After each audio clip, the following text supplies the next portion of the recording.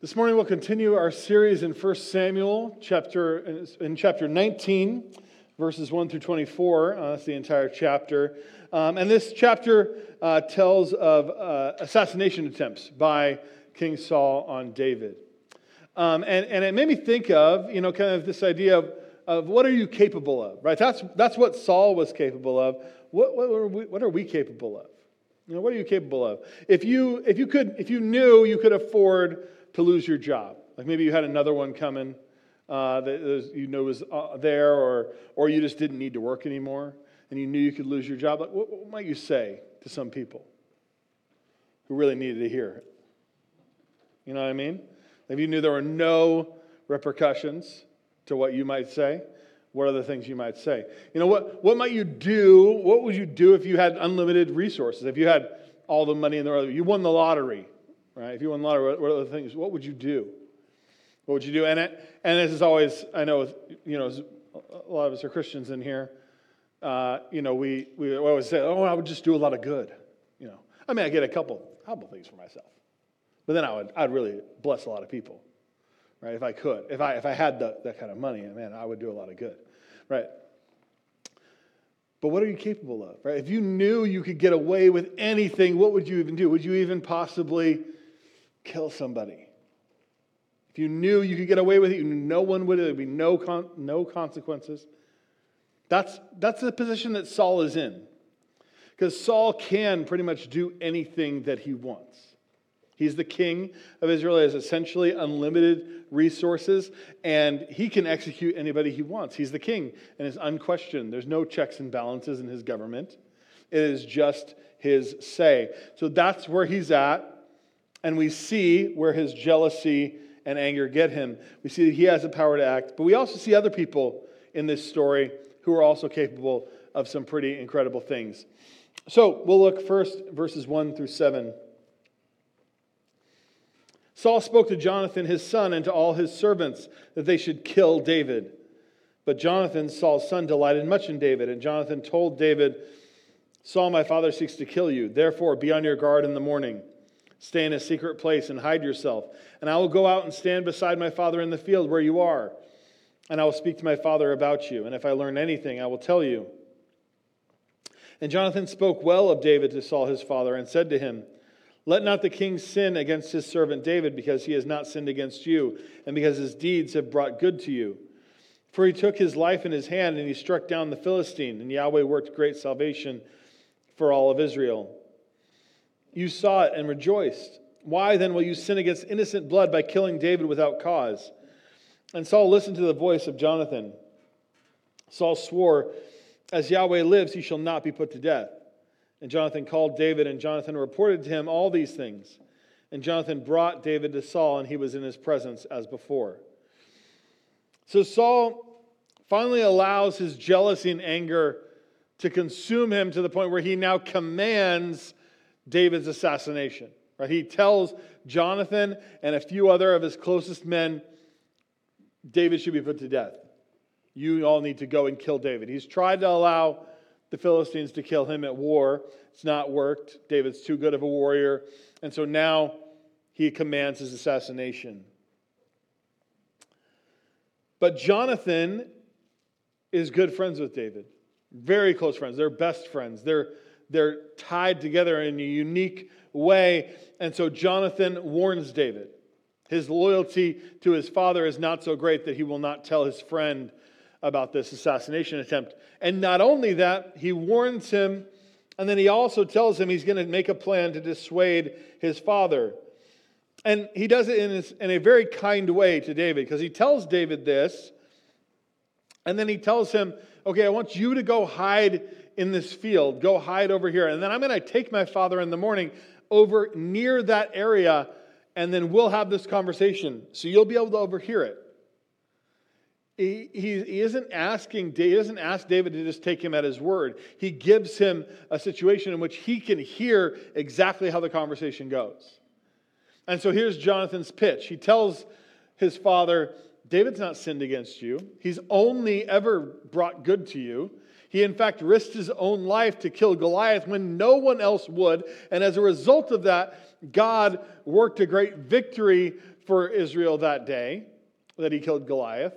And you even rejoiced when David killed Goliath. He tries to remind him of really the first time he took notice of David. And tells him all these positive things. And the surprising thing is, he listens. He actually listens to him and he responds well. And as a result, Saul and David are reunited. It actually does change, at least temporarily, Saul's heart and his plan. And he says, okay, and in fact, I'm pulling David off of the front lines and he's going to be back in my court. And so he's back playing the lyre. He's a musician and he plays for Saul when he has this harmful spirit attack him.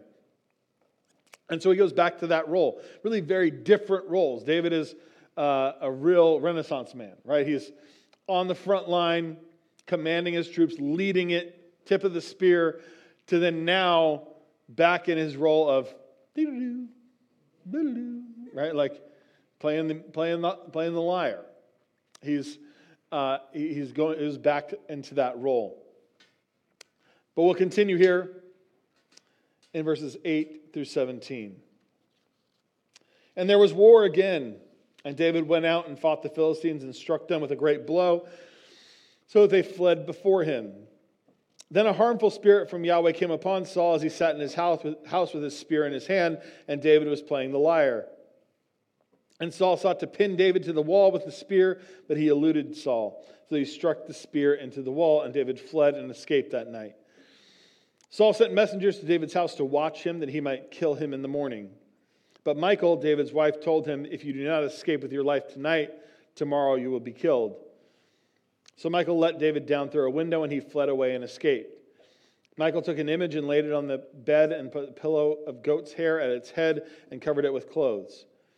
And when Saul sent messengers to take David, she said, he's sick. Then Saul sent the messengers to see David, saying, bring him up to me in the bed that I may kill him. When the messengers came in, behold, the image was in the bed with the pillow of goat's hair at its head.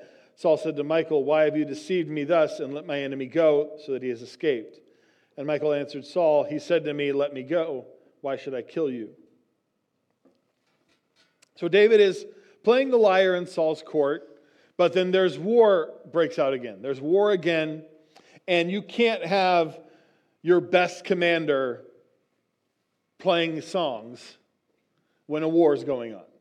So David goes back to the front lines. He's back to commanding his troops. He goes back, fights in the war. He's victorious.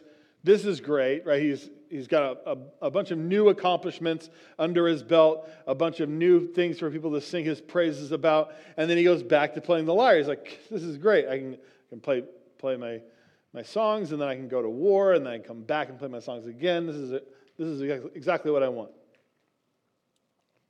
But Saul, this provides Saul with new, fresh ammunition for his jealousy and anger. Because now he's hearing people coming in. You can imagine people coming into his court, and he's sitting there on the throne. David's over in the corner playing the lyre. And they go, oh, Saul, King Saul, oh, David, oh, that was amazing what you did on the battlefield. Oh, that was incredible, man. I can't even believe it. Oh, just a minute, Saul. Yeah, that was incredible. It's so great. And just like talking to David and singing his praises out. Oh, Saul, you should have seen it. You should have seen what David did. I can't believe he saved my life, man. That was amazing. Right? And so this is happening now every day, now that they're back from the war. It's fueling his anger and jealousy. And so then we see a repeat of the incident that had happened before, which is Saul sitting there with his spear, David's playing across the room. This jealousy and anger continue to grow and fester, and eventually Saul decides, I'm going to kill David, takes a spear, throws it at him, he eludes it. You might have thought, oh, wait, didn't we read that part already? No, this has just happened again, right?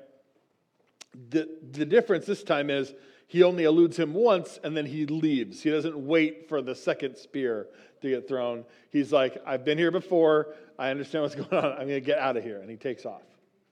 He gets out. And he goes home. Right? He goes home to his wife, Michal. and they're hiding out there, and they see that Saul has sent some of his men to watch the house until morning so they can kidnap David, bring him back to the palace. These are Saul's thugs, or these are his heavies, right there. And so Michal, she knows what they look like. David probably knows what they look like. She says, David, you're not going to make it out of here alive.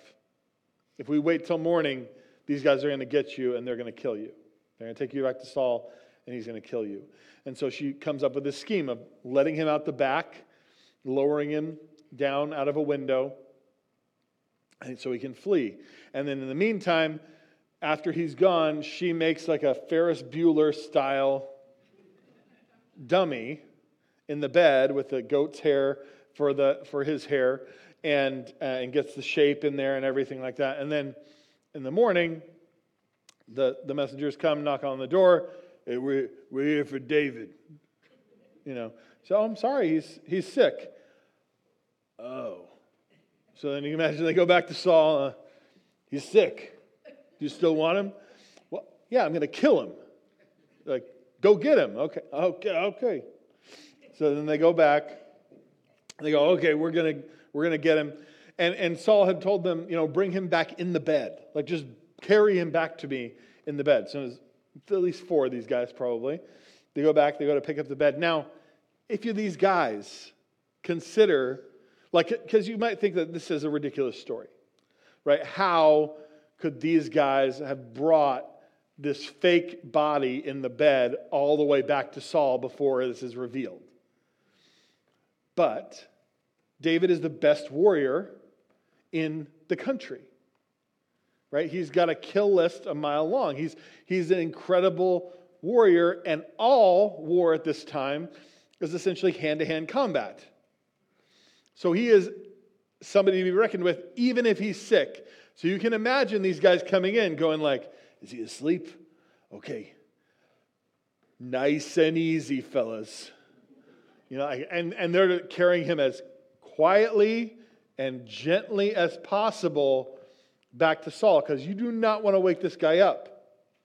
Right? Even if he's sick, he could kill them. And so you can imagine them just like, it's the carefulest they've ever carried anybody. Carry it back to Saul. And you can imagine Saul even seeing it and going like, it doesn't tell us this, but I can imagine him putting that spear through the bed before he realizes, oh wait, this isn't David. Because, again, David is a force to be reckoned with. He's a mighty warrior. They're going to be treating him very cautiously. But it works out. And then Saul is initially angry at his daughter, Michal, like, why did you deceive me? And she just simply says, well, David threatened to kill me. Now, should we be mad at her for that? No, because it's not as if things were going to get any worse, right? It's not like now Saul's really going to kill David because he had threatened to kill his daughter. No, she gets off. That's a good thing. All right, we're going to continue here, verses 18 through 24. This is a lot of story. You might have noticed there's no application so far. That's all going to be at the end. We're backloading it because this is kind of just a story we'll read through, and then we'll have some application at the end. All right, verses 18 through 24. Now David fled and escaped, and he came to Samuel at Ramah and told him all that Saul had done to him. And he and Samuel went and lived in Naioth. And it was told Saul, behold, David is at Naioth in Ramah. When Saul sent messengers to take David, and when they saw the company of the prophets prophesying, and Samuel standing as head over them, the Spirit of God came upon the messengers of Saul, and they also prophesied. When it was told to Saul, he sent other messengers, and they also prophesied. And Saul sent messengers again a third time, and they also prophesied. And he himself went to Ramah and came to the great well that is in Seku, and he asked, where are Samuel and David? And one said, behold, they are in Naioth in Ramah. And he went there to Naioth in Ramah, and the Spirit of God came upon him also. And as he went, he prophesied until he came to Naioth in Ramah. And he too stripped off his clothes, and he too prophesied before Samuel, and lay naked all that day and all that night. Thus it is said, is Saul also among the prophets. Okay. I know that some of that was kind of weird, so we'll break it down.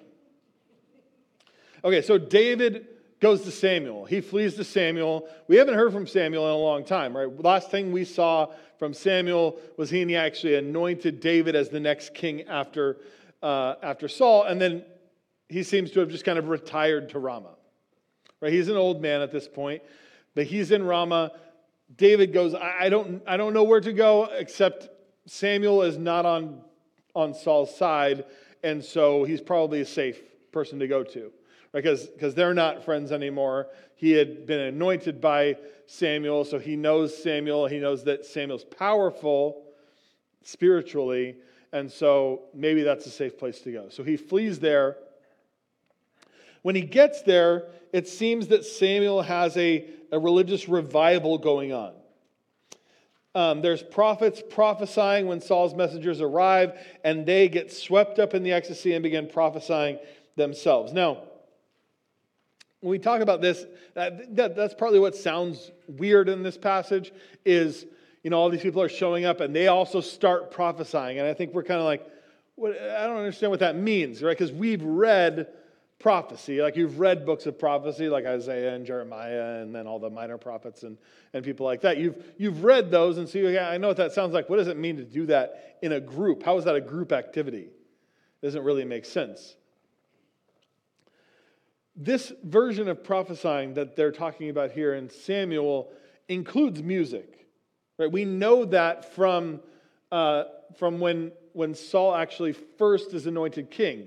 When Saul's first anointed king, he is told by Samuel, you're going to have these experiences that are going to confirm it. Right? He predicts these things are going to happen to you.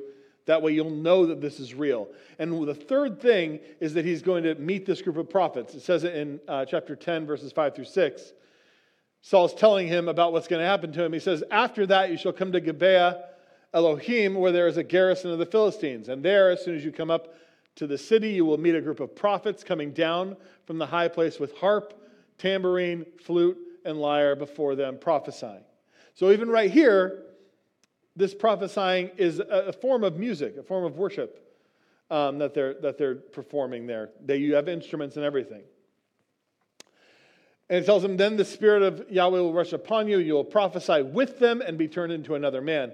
Then if we jump down a little further, we see where he this actually happens to him. When they came to Gibeah, behold, a group of prophets met him. The Spirit of God rushed upon him, and he prophesied among them. And then when all who knew him previously saw how he prophesied with the prophets, the people said to one another, what has come over this son of Kish? Is Saul also among the prophets?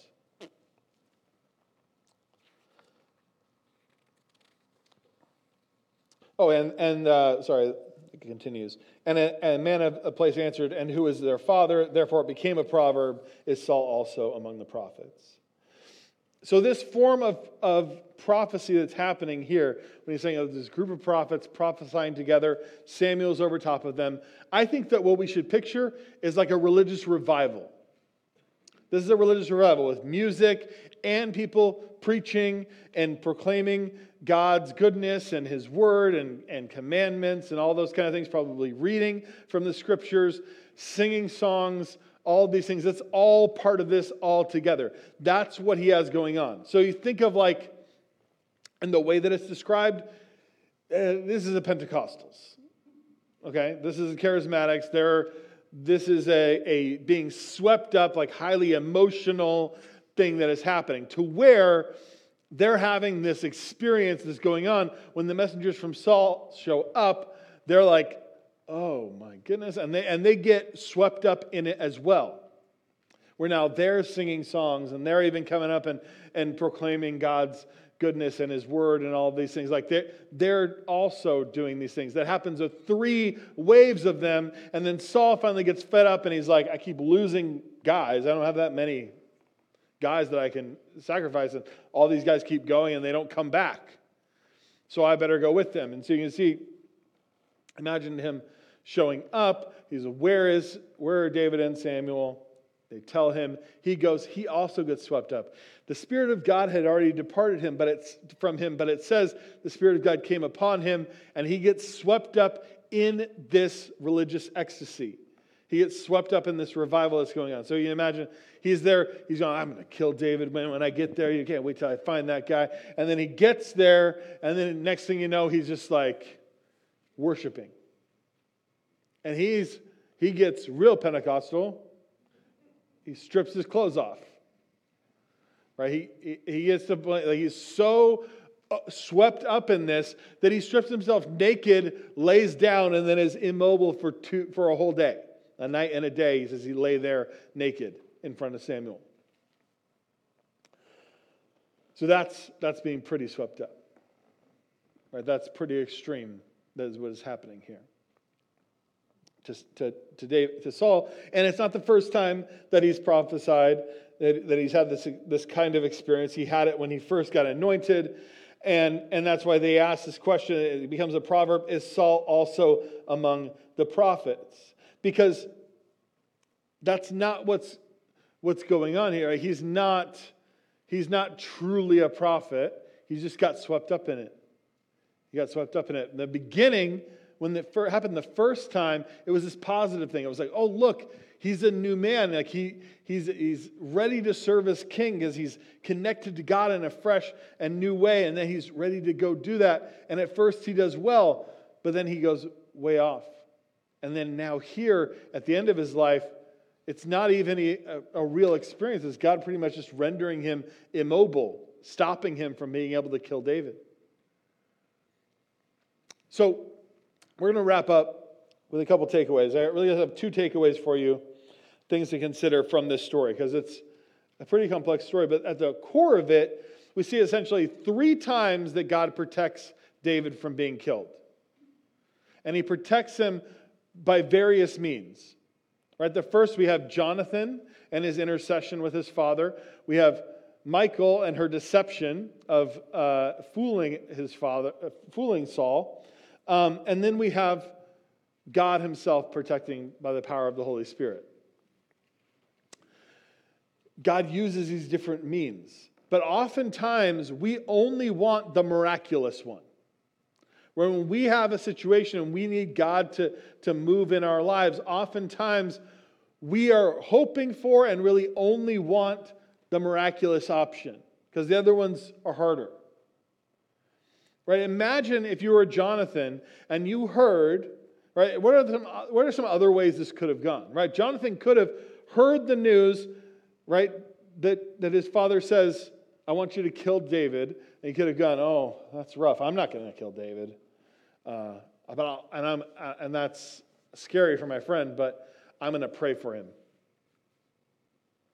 And then he did nothing else. Not that prayer is bad, but Jonathan is in a unique position to actually take some action. And not that he shouldn't pray, but sometimes that's not all he should do. And that's true in our lives as well. Oftentimes, we get in a position like we hear about something, or someone tells us about the situations going on in their life, and oftentimes we can act, but all we do is, that sounds rough, man. I'm going to pray for you. I'm going to be praying for you. But oftentimes we're in a position like Jonathan where we can actually take some action. We can actually intervene and do something to help, which is what Jonathan actually does. Same with Michal. She could have cut and run. She could have said, well, good luck. My father's men are outside, so I guess that's it for you. But no, she takes action. She actually does something. She and Jonathan both recognize that God has put them in a position to help. That they are the means by which God has rescued David. They are the means by which God has rescued David. And we need to be aware of when God is asking us to act as well as pray. Okay, second thing is that religious ecstasy is not the same as saving faith. Religious ecstasy is not the same as saving faith. Here's what I mean by that. So we see Saul here get swept up in this religious revival, in this ecstasy that is happening there. That they're having this high moment. And And that's a good thing. For a lot of people there, there's nothing wrong with it. Samuel is overseeing it. He is certainly mature in his faith. He knows what is right and wrong. He knows the Word of God. He is certainly overseeing it well. This is a good thing that is happening, but it is not life-changing for everybody there. Because I know it doesn't tell us in this passage, but I'll tell you a little spoiler alert. Saul's not a new man after this. Right? So he's going to go right back to the same things. He's not coming back and going, I had the most incredible experience with God and my heart has changed. David, I'm so sorry for what I've done to you. None of that happens. This is a moment, and then he goes and forgets it immediately. And oftentimes we see that, right? As having been in youth ministry for almost 15 years, like you see that a lot with kids and people in general. If you've been around church a lot, you'll see people that have these really high moments. When they first learn about Jesus, they have this really high, and it's emotional, and they're on fire, and there's passion and all that. They're so excited, and that's great. But that has to be followed up by a faith that is actually durable and can endure through difficult times. You can't stay there all the time. You'll have those moments throughout your life. Consider Samuel here. Samuel has been following God, serving Yahweh his entire life. And there have been some really high moments. He got to anoint the first king of Israel. What an incredible moment for him. But then he had to watch that king fall. Right? He's had all of these different things. Really good things have happened, bad things have happened. He's been faithful through it all. Here at the end of his life, he's experiencing this time of spiritual revival that, aside from what's happening with David and Saul, is also a good thing with the people that are there and these people that are prophesying and having this incredible moment. He gets to be a part of that. He's overseeing it. What a great thing for him to experience. What a high moment in his life. But your spiritual life, if you're truly walking with Christ, is not going to be all high moments. It's not going to be all high moments because it's a real relationship and it's got to go through all of the phases of life. It's very much like a marriage. Right? When you get married, when you first meet your spouse, like you are on fire, like you're passionate. Right? And you can't wait to see them. You can't wait to talk to them. You can't, you're calling them all the time, texting them all the time. Like, right? You're all about it. And it's exciting, and you get the butterflies and all of that, and that's good. The problem is that then people get married, and then that fades, right? That feeling fades. It doesn't mean the love fades, and it doesn't mean that the relationship fades, but that extreme feeling fades. And then maybe it'll come back at different times in your relationship. But it's not going to be that way all the time. But we have people in our culture who have that happen, and they see that fade, and they go, oh, I guess this marriage is over because I don't have that feeling anymore. But people who have actually been married for a long time will tell you, that's a good thing, and it's a great thing, and it's awesome that people get to experience that. But that's not all that there is to a marriage. A marriage is much more than that. Same is true for faith. The same is true for faith. These religious high moments, right? These times of having an incredible moment with God that you might experience on like a retreat or a conference or a mission trip or something like that. Those are really good things. But it's not all that your relationship with Christ will be. It's going to be going through difficult times as well, and hard times, and even just ordinary days. But having that religious ecstasy is not the same as saving faith. Saving faith is truly putting our faith in and choosing to follow Jesus for the rest of our lives, saying, my confidence is in you, my hope is in you, I accept the forgiveness that you have offered me. That is what saves. And that is not just a moment in time, but that is a life lived in making Jesus our Savior and Lord. We see that, I think, with Saul in this passage, that you can have those moments and have it not actually result in a life changed. I'm going to pray here in just a minute, and then we'll take communion together in remembrance of Jesus' broken body and shed blood, and then we'll sing one closing song. After that, If you'd like prayer for anything, there'll be a prayer team available right over here. They'd love to pray for you. Would you bow with me now?